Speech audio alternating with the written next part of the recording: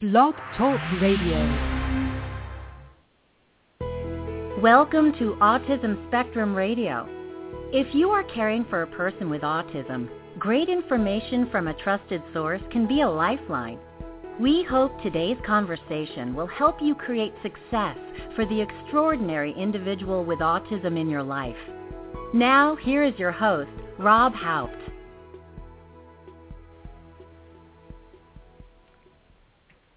Hey everybody, welcome to Autism Spectrum Radio. I'm your host, Rob Haupt. I'm the Vice President here at Autism Spectrum Therapies, an agency providing services to individuals with autism all across the country. Also a BCBA, Board Certified Behavior Analyst. So as many of you know by now, I'm an ABA guy.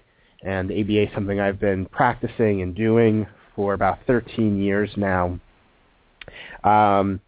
Haven't been here for a while. We took a little bit of a break due to somewhat my needs and my schedule, and also just kind of the ever-changing needs of our clients, the environment, all the different things that we're all just trying to balance out in our day-to-day. But I figured now's a perfect time to come back. A little bit of a cold to come back with, but it's the beginning of April. You know, it's April 3rd. Autism Awareness Month is upon us, and something that I definitely want us to talk a little bit about and start kicking off today. But just felt like the right time to come back with the show and get things going again. And I'm even more just kind of struck by just the timing of this and thinking now's the right time to get going again full speed, just based upon the results from the CDC. I'm sure so many of you guys have already heard the news stories. It feels like they've been going all day, every day. You know, CNN, Time. I got so many emails forwarded to me from so many different people, some of them in the autism community, some of them just people who don't really know anything about it or what we are talking about, but they're friends who know what I do for a living and wanted to spread the word and make sure I knew the most up-to-date information. And you know, obviously the number is a little staggering. Hearing 1 in 68, just I don't know. I got caught a little off guard by all of that. It was really surprising to me. I thought, you know, when I hear these numbers that, you know, recently went from I believe 100 down to 88. When you hear a new number jump that much more and that much more aggressively, it's a little concerning. So I started to dig into it, and I started to research it, and I tried to read everything I could. I know one of the things that always comes to my mind, being in so many different states, is, you know, are you seeing certain pockets? And that's something I'm trying to read more and more about and learn more about, is what are the differences state to state, city by city? I think I've talked on the show before about some of the research that's being done here in LA, and so sometimes I think communities, if there's higher incidences, is interesting. You know, quickly I think of the study I've talked about where they were looking, the Boone Fetter Clinic here in Children's Hospital of Los Angeles did, where they were looking at proximity to the freeway, particularly the I-10 or the 10 freeway here, the proximity that people were living to the freeway and how air pollution could maybe contribute.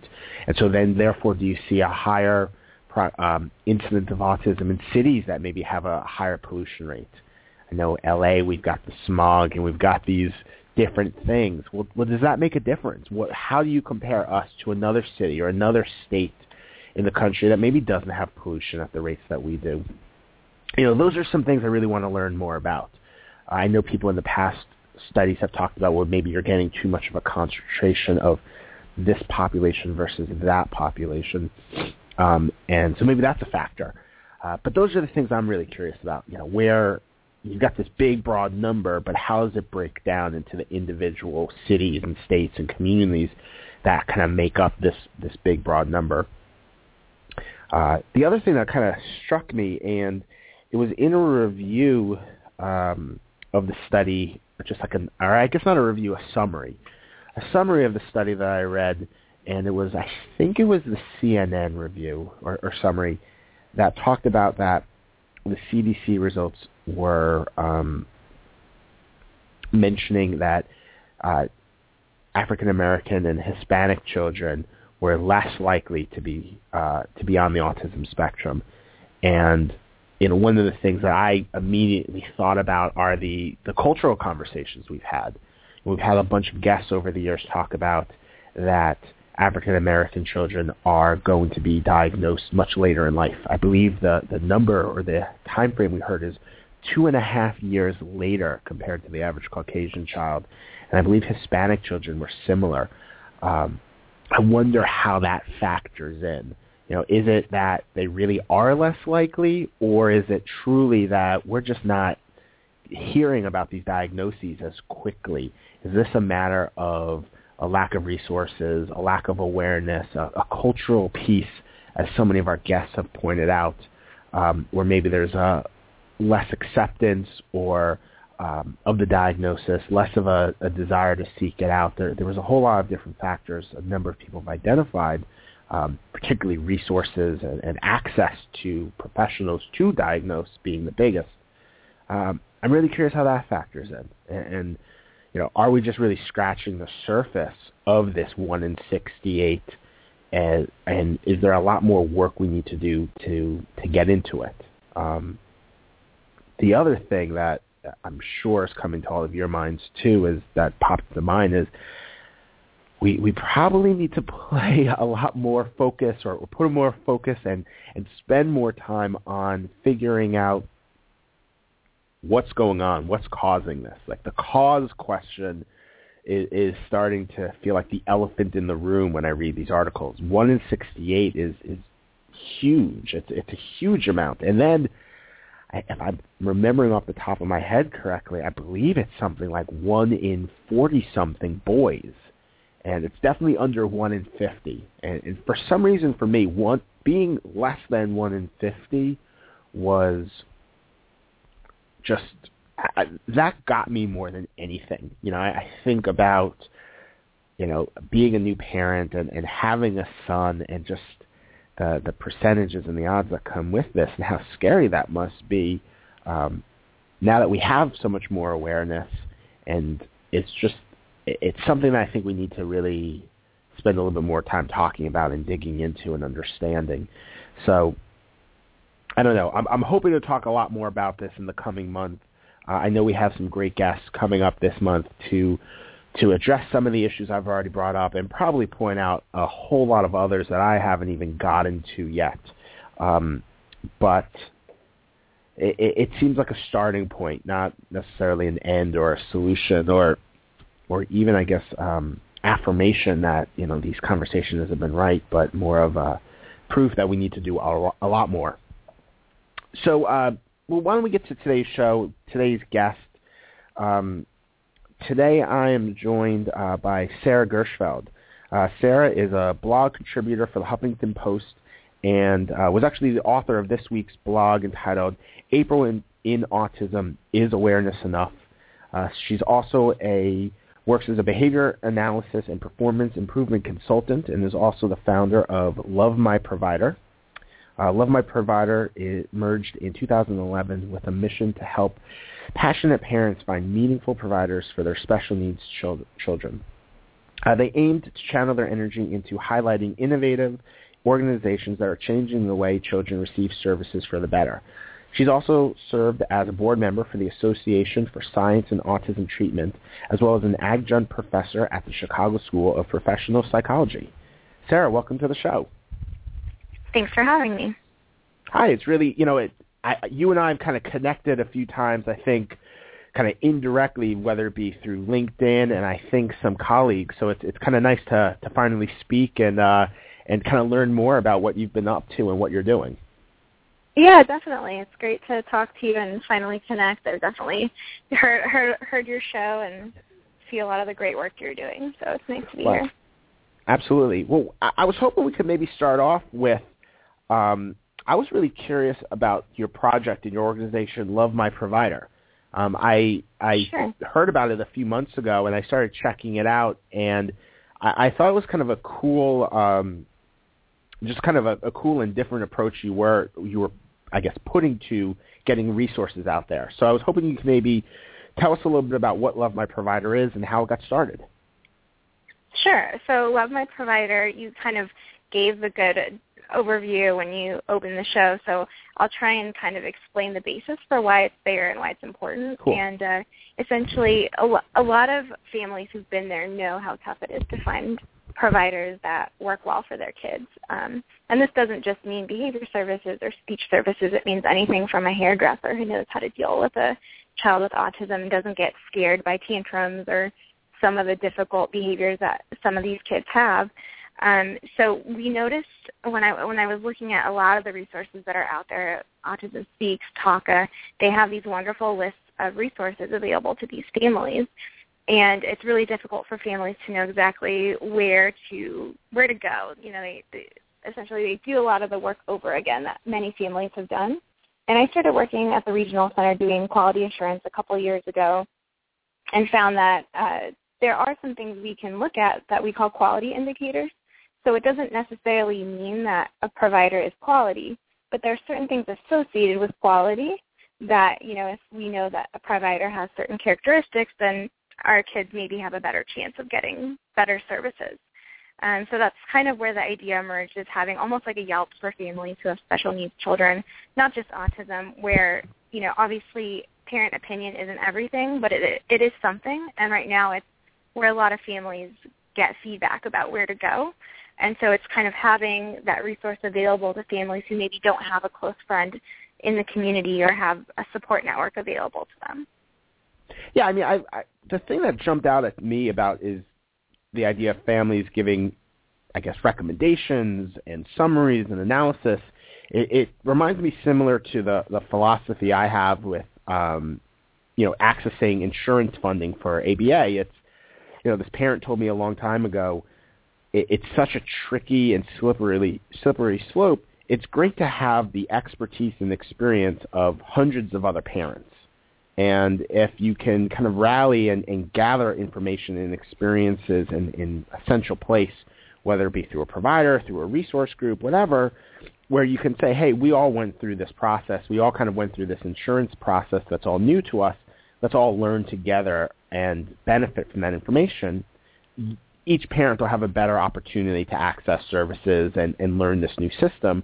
It sounds like you're kind of doing the same thing when it comes to resources and providers and just different, I guess, service providers in the area. Right. So a lot of these conversations happen already. You hit the nail on the head. These conversations are happening with hundreds of thousands of parents who have to figure out the system. And we're just trying to organize the conversation in a place that can be accessible to families who don't know where to find it. So a lot of families know about these Yahoo chat rooms or these Facebook groups and things like that, but there's so many and they're so spread out. And typically what you find is a parent will post on a Facebook page looking for a dentist, and you'll have 20 families who post, this dentist works for us. And we've really done, I think, a comprehensive job of kind of poring over a lot of these conversations and picking out that information and trying to compile it in one place. One of the things I'm wondering, because you mentioned Yelp, is there like a screening process to make sure of people, like these are parents who are actually posting, not just like a lot of random people? Like I think of the restaurant industry, and I have friends who are in the restaurant business, and the idea of, okay, sometimes it's customers posting, sometimes you want to get other people to post who maybe aren't customers per se, but like the restaurants themselves post, and you hear different stories like that of what different people are doing. Is there how does that work for you guys? Do you have a process to kind of, ensure the quality piece? Yeah.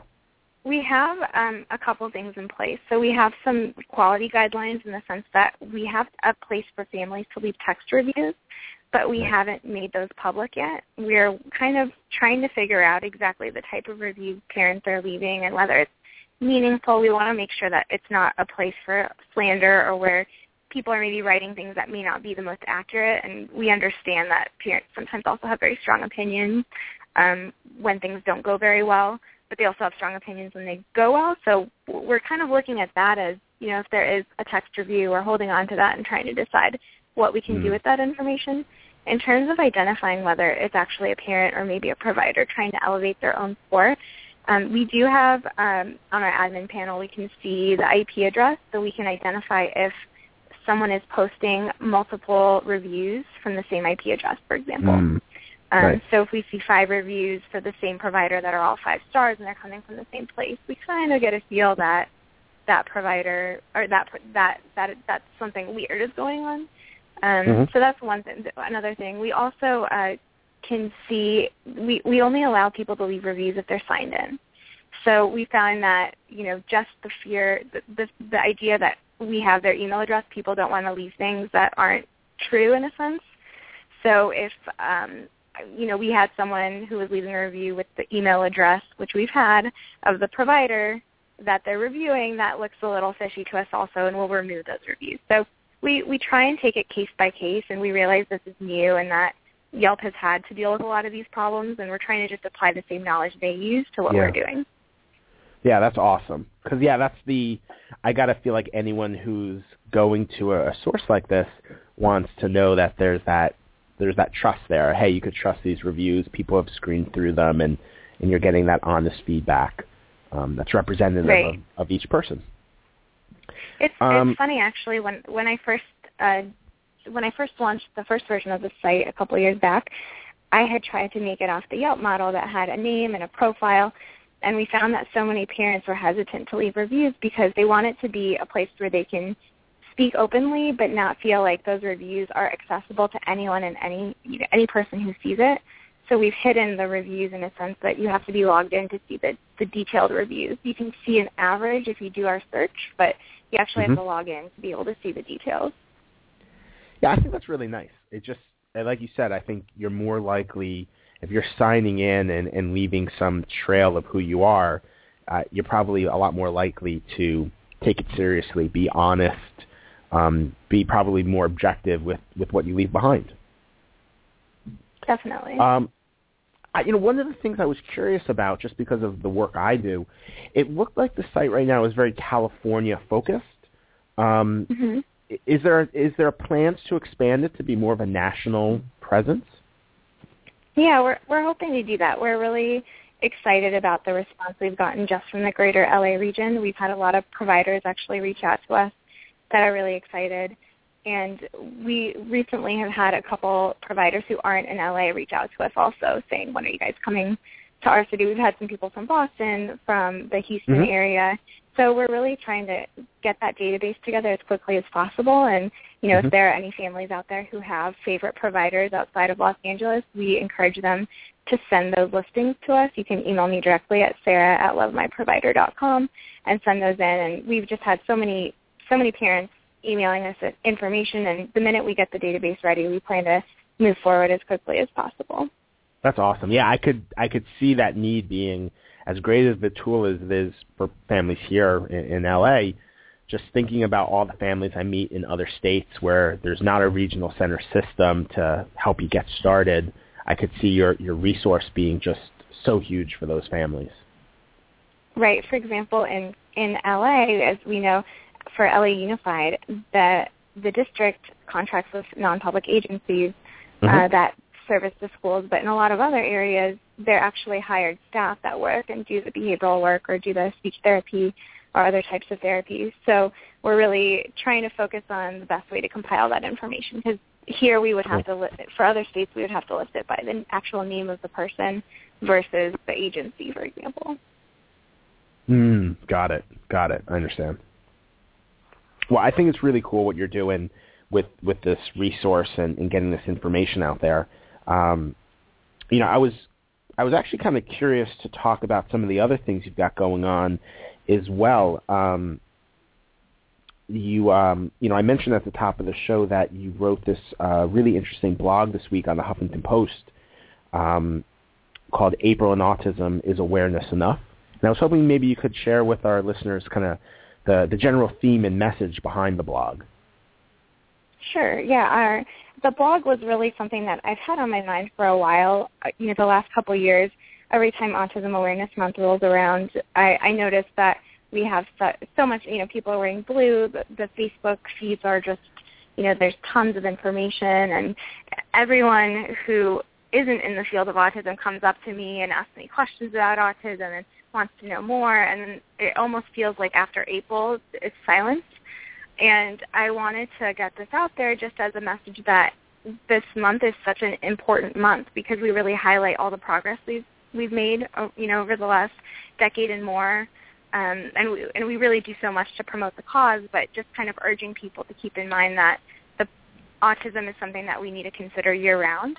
And I talked a little bit about that, where our research funding efforts are going to and what issues we really want to keep in mind as the years progresses. So I talked about how a lot of funding right now goes towards research and that it's really a wonderful cause to understand what causes autism or,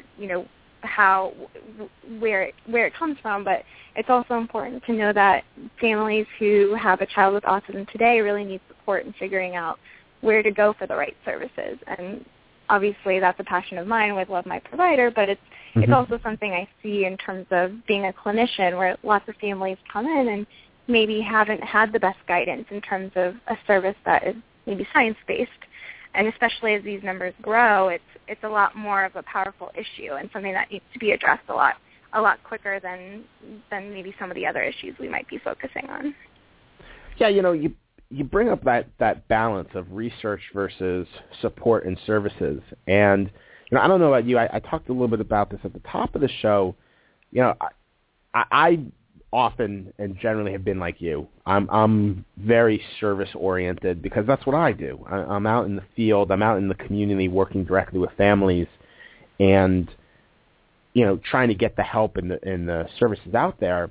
But I don't know, the recent CDC stats have got me second-guessing myself a bit. And I don't know if that's altered any of your perspective a bit, but to hear 1 in 68, it's got me wondering about causes a lot more and making that, at least for myself personally, a bigger priority of what I read and how I'm researching and how I'm kind of educating myself. I think it's not one or the other. I think it should be both, and it obviously there's a balance. But to me, I see a lot of the struggles that families are going through today firsthand, and to me, obviously we don't want these numbers to keep increasing. We want to know more about why it's happening.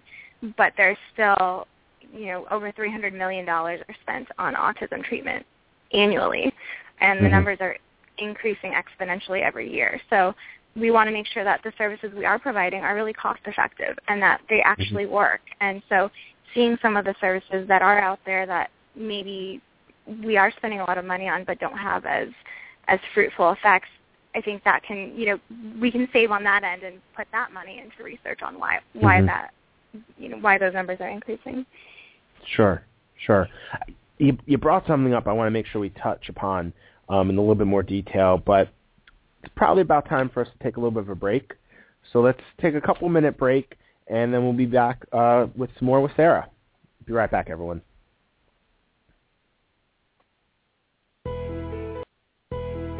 Autism Spectrum Therapies is proud to present Autism Spectrum Radio. At AST, we see a world where people with autism dream and achieve their full potential. Our promise is to support families through our extensive resources, highly trained staff, and outstanding programs. At AST, we recognize that every child is unique. We are proud to offer what we believe is the most cohesive approach to supporting your child's needs and goals at each stage. From ABA to speech therapy, occupational therapy, and social skills, we have the elements you need to build the plan that is just right for you. One company, one team with one mission, to support individuals and their families to dream and achieve their full potential. Call us today to let us know how we can best support your family at 866-727-8274. To find out more about AST, visit our website at www.autismtherapies.com.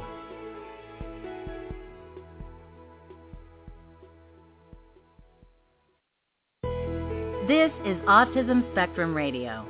If you have a question or comment for our host or today's guest, please send an email to moreinfo@autismtherapies.com. That's moreinfo@autismtherapies.com. Now, back to the program.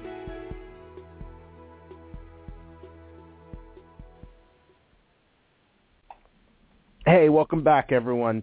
Rob Haupt, your host here on Autism Spectrum Radio, and today I'm joined by Sara Gershfeld. And we've been talking about LoveMyProvider, a great resource that she created online that's been going on since 2011, giving families resources, information, as well as her most recent blog, which I thought was really cool. You talked a little bit about quality, which is something I want to talk about for a little bit. But before we do that, one of the other, comments that you made in the blog that I think really makes a lot of sense to a lot of people who listen to our show regularly is the idea that, sometimes we roll out the lights, we've got blue, we've got all the walks in April, but it seems like there's a whole lot of focus in April, and maybe it dissipates over the year. And I thought that was really a great point is, I know sometimes people talk, at least people I talk to, say, what's AST going to do for Autism Awareness Month? You guys must be doing something big, and I feel like we tend to put all of our resources or time into April rather than, hey, maybe let's keep this momentum going throughout May, June, July, maybe focus on it come November when there's a big holiday season getting going and people maybe need different types of resources and support. So I thought that was a really great message you added in to your blog. Thanks. Yeah, and I do want to highlight that a lot of these organizations, they do work year-round to build up to this event in April, so I don't want to downplay any of the efforts they've put in as well, because I know that many people are working year-round. So I don't really want to say that nothing's happening, but sure. For the families out there, I think it should be an ongoing discussion, which I agree with what you just said in the sense that it needs to continue year-round, and we want to keep the movement going as much as possible, and if it needs to come to April to get the ball rolling, great. We just want to fly with the momentum and keep it going as much as possible. I have noticed that there seems to be a lot more walks in other times of year, where for a while it felt like every walk was either in April or October. I feel like for a good 4 years, like that was always the month. And now I feel like I go to walks in September and October and April and May. And I mean, I've done like a January walk, which was probably only a Southern California thing that you could actually pull off. But it was great to do that. Definitely. Yeah, there's so many wonderful organizations. At least, we're in Los Angeles, so there's so many organizations out here that are working year-round, and they do have those events. And I know nationally it's a really great opportunity to just highlight everything that has happened over the year. Yeah, totally. Well, going back to the quality piece, you talked about the amount of money that is being spent on supporting families and providing services and helping our kids. When you add it up, it's pretty huge. And I know here in California, you think about DDS's budget and how 10% of it goes to autism therapies and treatments. I think your point is right on. Should we be evaluating what services are out there? Should we be looking more at outcomes, at quality measures to say, this is working. Let's put more money into this. Let's start things earlier with quality outcome or quality services. From your perspective, being that you now are on this quality side, I kind of think of everything as life pre-insurance and life post-insurance. That's just kind of the way my world works. Have you noticed any changes? You're hearing these feedback from families. You're looking at things from a different point of view compared to me. I'm just kind of curious. Has this big, autism insurance mandate, has that changed anything that you're seeing? Let me tell you a little bit about the way I see the funding source situation right now. Awesome. So typically in any market or any consumer-driven business, you have a customer who receives a service of some sort. And then if they like the service, they keep going back to that person or that provider. And if they don't like the service, they find a different one. And the person who's paying is typically the one receiving the service. So it's very easy to not give the money to one provider and to give it to the other one. And the values of the payer and the customer tend to be the same. So they want high quality, they want politeness, they want, responsiveness, they want flexibility. Today, because of some of the changes we've seen in insurance, what you see is that the payer and the customer are different. And yes, it's a little different with the regional center system, but the regional center system has been around long enough to have these quality checks in place, I would say, more or less. But with insurance, those quality checks aren't quite there yet. So what you have is that the values of a funding source, which might be cost effectiveness, quick turnaround in treatment, or maybe the insurance company has a good administrative relationship with that provider, those values are very different than the customer values, which are those things I mentioned, which is that they have, they're flexible with scheduling, they're polite, they're gracious, they listen to parent concerns, they take into account some of the ecological factors that the family is going with. So what you see is you have this quality balance that's a little off kilter that I'm hoping some of the things I'm writing about and, having these types of conversations will eventually sort out. See, that's interesting because I was thinking when you first started describing this, I was thinking kind of like you said, the regional centers, I've worked with 13 of the 21 regional centers here in California now. And, it's a similar type of thing where the customer is, or I guess the consumer and the customer are a little different. The regional center pays for the services, but the people receiving it are different than the regional center, and that leads to some of these same dilemmas of, what does everyone value? How does the system work? And so it's interesting to what you're saying because you're right. There hasn't been a huge conversation yet about, what are quality outcomes and how do we evaluate some of these different providers. Definitely. And, we know some things that make a difference. Like we understand that, if the staff is qualified, they will probably, doesn't mean that, back in the day you didn't need BCBA, for example, to provide behavioral services. Anyone could supervise. Obviously, there were some clinicians that may have been good at what they were doing despite not having that credential. Today, that might be the case as well, but we know that if someone has the credential, they're more likely to be a little more knowledgeable about what they're doing than someone who might not have that credential. So we have those kind of indicators, and not just for behavioral services. We have that for occupational therapists, for MFTs who also provide those services. So, having families looking at licensure or a credential of their staff is really important. We also know that a lot of providers can have some accreditations that are associated with higher quality services. We tell families they can look at the type of training their staff are provided, whether they do professional development. We have a lot of issues, I see when evaluating providers where you might have someone who has a lot of experience but maybe isn't staying up to date on the new research that's coming out in terms of new strategies they can be using and things like that. So there's a lot that can be done. I think it's a conversation that's starting to happen more and more, but it needs to continue. So, and I kind of like, I'm actually really enjoying your perspective because I agree with what you're saying about some of the quality pieces. One of the things I've seen is I feel like over the last few years, I heard often from a lot of different people in the provider community were people trying to downplay the BCBA and not so much downplay the merits of the credential, but downplaying how much a BCBA should be involved in a program. I'm someone who thinks that a BCBA should truly be supervising a program. I don't mean sitting back in an office and reviewing data once a month and maybe doing like a quarterly visit. Like I want the BCBA to get out in the home, see what's going on, truly supervising staff, both live and in the office. And I feel like I've seen more of that because with the insurance mandate, it's become more required of providers compared to certainly not all regional centers, but what some regional centers were allowing at times. Right. A lot of those funding changes have really helped because now, if I am not mistaken, I don't bill to insurance since I'm not a care provider, but I understand that 100% of services have to be done in the home now. A lot of clinicians in the past would go out once a month and spend the next 6 or 8 hours or whatever they had, writing reports. I say that in air quotes.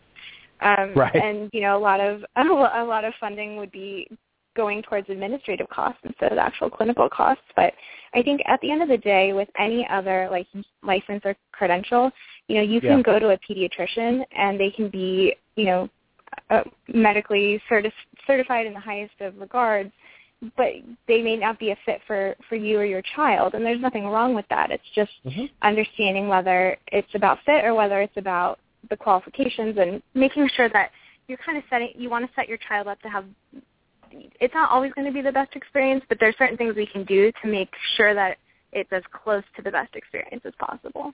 Yeah. No, I hear you.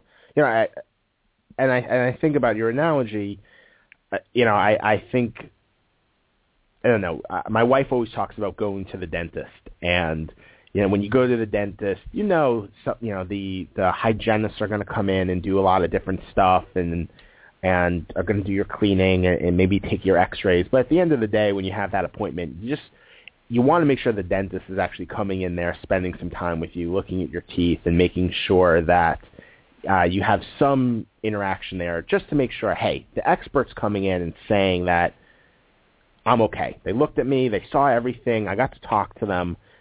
It's not just that, like you said, they wrote my report in the office or they analyzed my data in the office. I have this ongoing dialogue with them because I think that, I think BCBA's coming out and doing that is, for me, a good sign of quality. How often does that BCBA go out there has always been a big sign for me of quality. Not that they have to be there every single week, every single moment, but, do you have that ongoing support and guidance? You whether it's your insurance company, the regional center, that's what you're paying for. Definitely. And the other thing, too, is that, we're talking specifically about behavioral services, but we have to keep in mind, too, that there are a lot of providers out there that kind of tout these cure-alls or these ideas about what a good provider is, and they might be the nicest, most understanding, most flexible, always there. They might have these same characteristics. And so that kind of leads me into my other point about really understanding what do we look for when we're looking for an effective provider. And I kind of gave some ideas that, ASAT really, the Association for Science and Autism Treatment really promotes a lot of these ideas of making sure parents know what the red flags are when providers are promising a cure or saying that no one has proved it, but say that, research is coming. And these are other things you can look at, not just at behavioral services, but other people might throw these ideas of what might work. And it's important for them to know that people don't always have their child's best interest in mind. Would you mind just taking a step back? I'm really glad you brought up ASAT, the Association for Science and Autism Treatment. I actually, it's something that I'm surprised at how many people don't know about it. And I don't just mean parents. I mean providers themselves. Could you maybe give everyone like a quick, summary? What is ASAT? Because I bet there's a lot of people who don't know what it is. Sure. So I am no longer on the board of ASAP, but I was for 3 years, and they're a wonderful organization. They're based on the East Coast, but they're an online resource, and they're wonderful. Everyone on the board is 100% volunteer. There's no overhead for the board members, and it's run by David Solidarity, who is a behavior analyst and PhD, and he's very, very passionate about making sure that families and providers, pediatricians, and journalists even are educated about what it means to talk about autism in a scientific way. So they are just a wealth of information, and from what I understand, they have a new design of their website coming out in a few months that's going to be really easy to navigate and really get a lot of resources to the people that need them. They tend to stay low radar, I would agree. They have so much information, and I would say the best way to learn more about them would be to follow them on Facebook. It's facebook.com/ASATonline. And you can also sign up for their newsletter, which comes out every quarter, and they have really great articles for parents and for clinicians. And yeah, I'm a big fan. I love their stuff. Yeah, I feel like I only truly got that real exposure to them maybe maybe about 4 or 5 years ago, and I was blown away once I was shown their website. I was like, yes, there's something here. This is really, really cool, because you could look up just about any therapy, any treatment as it relates to autism, and see, what research has been done. You get summaries, you get links to journal articles themselves. I mean, it was a really great resource as a provider. And I've heard from a few parents that it's been amazing for them as they were trying to figure out, okay, what do I do? My child just got diagnosed. I really want to do my research. And a lot of them ended up starting there. Yeah, I would say for any family who hasn't heard of it, it's definitely a resource worth checking out. It was started, I don't want to give the wrong year, but I know it was over 10 years old, and the founder is actually Catherine Maurice, who's the author of the book Let Me Hear Your Voice. Yeah. And so she was really passionate about this cause, and if you're a parent and you haven't heard of it, definitely check it out. It's great. I apologize. I probably should have asked you this at the top of the show, but it's something that I wanted to take a few minutes and have you talk about. So I'm kind of jumping around, but I know you were involved with LoveMyProvider. If I'm not mistaken, you guys did a study with Northwestern University about the way you put your resources together. I would hate to have you have the show come and go without hearing a little bit about that and learning about what that study was. So I apologize. I'm a little scattered with my cold today, but I'd love to hear about that. No, not a problem. So we actually were very lucky to partner with a company called Spring Theory, and they match large corporations with MBA programs, and basically help realize ideas that the corporations might be struggling with, or really do some analyses for them. And what's really exciting about it is you get these top-notch MBA students working for you essentially for the semester, trying to solve whatever problem you're finding, whatever problem you're trying to solve. So we matched with them, with Northwestern, and we had a group of 8 very talented MBA students who kind of just, they talked with me and said, what are you trying to accomplish? What are your goals? And decided to put together a survey trying to identify, whether LoveMyProvider actually has some viability, so whether parents would use it, and then if they would, what are their pain points? So, what is the toughest thing for them about finding a provider? And then in terms of finding a provider, what are some of those quality indicators we talked about? And they also wanted to understand how families who have special needs children interact with the Internet. So if we're creating a resource for these families, we want to make sure we're creating a resource that really matches their needs. So it was really great because they got a panel of 300 families who filled out the survey.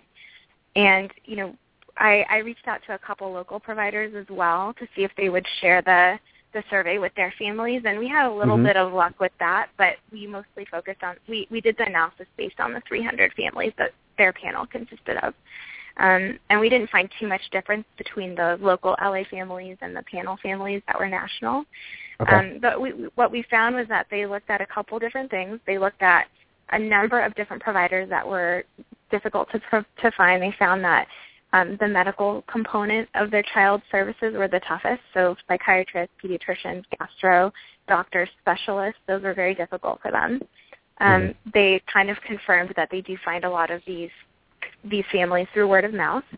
And they actually rated professionalism as the top in terms of what has an impact on their choice of choosing a provider. And we had a long list of items, so we wanted them to choose from professionalism, rapport, cost, location availability. And, I thought that cost would be a number one, which wasn't. I thought that at least rapport with the child, but it sounds like from some of the qualitative interviews they did also that professionalism was huge for them because they have to deal with so much as it is. The last thing they want to deal with is someone that is invading boundaries or maybe not treating them with the respect or decency that any other customer would want. So these students are really great. They sent me 80 slides, and there's no time to go through all of it, but just really rich information. And I'm hoping to write it up for another Huffington Post blog as well. So hopefully you guys can look out for that soon. No, that sounds awesome. That's really cool. Yeah, I agree with you. That wouldn't have been the first thing I guessed, is professionalism. You're right. Yeah, professionalism. I'm trying to think of the other interesting results they shared. They were saying that many of the families who do interact online, they don't post information about their child or their diagnosis, but they will tell anecdotes or stories. So that was really great. We were, right away we're like, we don't need a profile page. We want complete anonymity, and we made it so that we were respecting their privacy. So it was really interesting. We saw an interesting gender divide as well. We were also trying to figure out, we wanted LoveMyProvider to be a free service, but we were also thinking, well, what would be more valuable to the family? If a family is paying like $1 a year or something like that, would they be more likely to share because they know it's like a private community? But we ultimately found that families wanted this to be a free resource, and we were completely fine with that. But it was really good to get that information validated and make sure, we're giving the families what they need. Yeah, because you hear that contradictory research sometimes where, even if you charge someone $1 for I've heard that about like workshops. If you do a free workshop compared to a workshop where you charge $1, more people attend the $1 workshop because they've paid for it, so therefore there's like an assumed value to it. But at the same time, you want to give free resources. Exactly. And there's so many resources out there. So, yeah, we were completely fine keeping this as a free resource for families, and we're happy to do that. Awesome. Well, we're kind of coming to the end of the show, and I think I'm probably only able to talk for a little while longer before my nose and my lungs fill up with. But I want to make sure everyone knows how to reach you, especially knows how to get to LoveMyProvider. So if you could start off, give everyone the website address so they know how to find LoveMyProvider. Sure. Feel free to check us out at www.lovemyprovider.com, just as it's spelled. And, if anyone is interested in collaborating or learning more, or if you have resources you'd like to send our way, you can email me directly at sarah@lovemyprovider.com. And, feel free to check us out on Facebook, Twitter. We're all over the web. You probably have seen us by now. Awesome. Well, it's great to have you doing what you're doing and spreading the word about just people's experiences. And it's just another way that, bringing people together. And it's nice to have this kind of, avenue for families to connect as it relates to rating their providers. That's great. Thank you so much. Thank you so much for having me. Final minutes before my voice goes and I lose my steam. As I said, we're getting back off the ground and running again here on Autism Spectrum Radio. Hoping to have actually 2 shows next week that we get to post. Goal is to have Ariva Martin on sometime next week, to come back again on the show and talk a little bit about just the recent CDC study, her impressions on it. She's been so involved in the community from both a service as well as a research point of view that I really wanted to get her perspective. And then also hear from some teachers who are doing some great work and trying to get a different kind of book out there for our kids, something a little bit more tailored to them and not necessarily to us. So those are 2 shows we hope for next week, and then a few more conversations after that. As always, if you've got questions, if you've got comments, more info at autismtherapies.com, as well as post stuff on our Facebook page. We're going through it. Christina and I are answering your comments and questions and just trying to keep everyone connected as well. So I hope you guys had a great weekend. I hope you're about to have a great weekend since it's upon us, which I think I could benefit from a little time in bed and a little R&R to get over this cold. But take care, and we'll talk to you next week. Bye, everybody. We hope you have enjoyed today's episode of Autism Spectrum Radio. For additional information, we hope you have enjoyed today's episode of Autism Spectrum Radio. For additional information and resources about autism, visit www.autismtherapies.com. Please join us each week for a new episode. Or visit our archive to listen to and download previous shows.